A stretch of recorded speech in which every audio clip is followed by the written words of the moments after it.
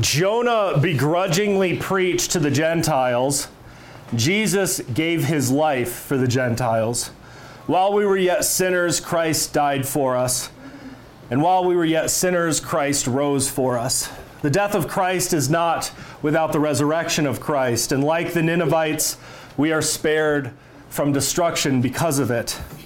Jonah begrudged the fact that he was an instrument of compassion to the Gentiles, but the one greater than Jonah, because of his great compassion for the Gentiles, offered his life for us, for you, so that you may come out of your tomb just as he did. So come and welcome to Jesus Christ.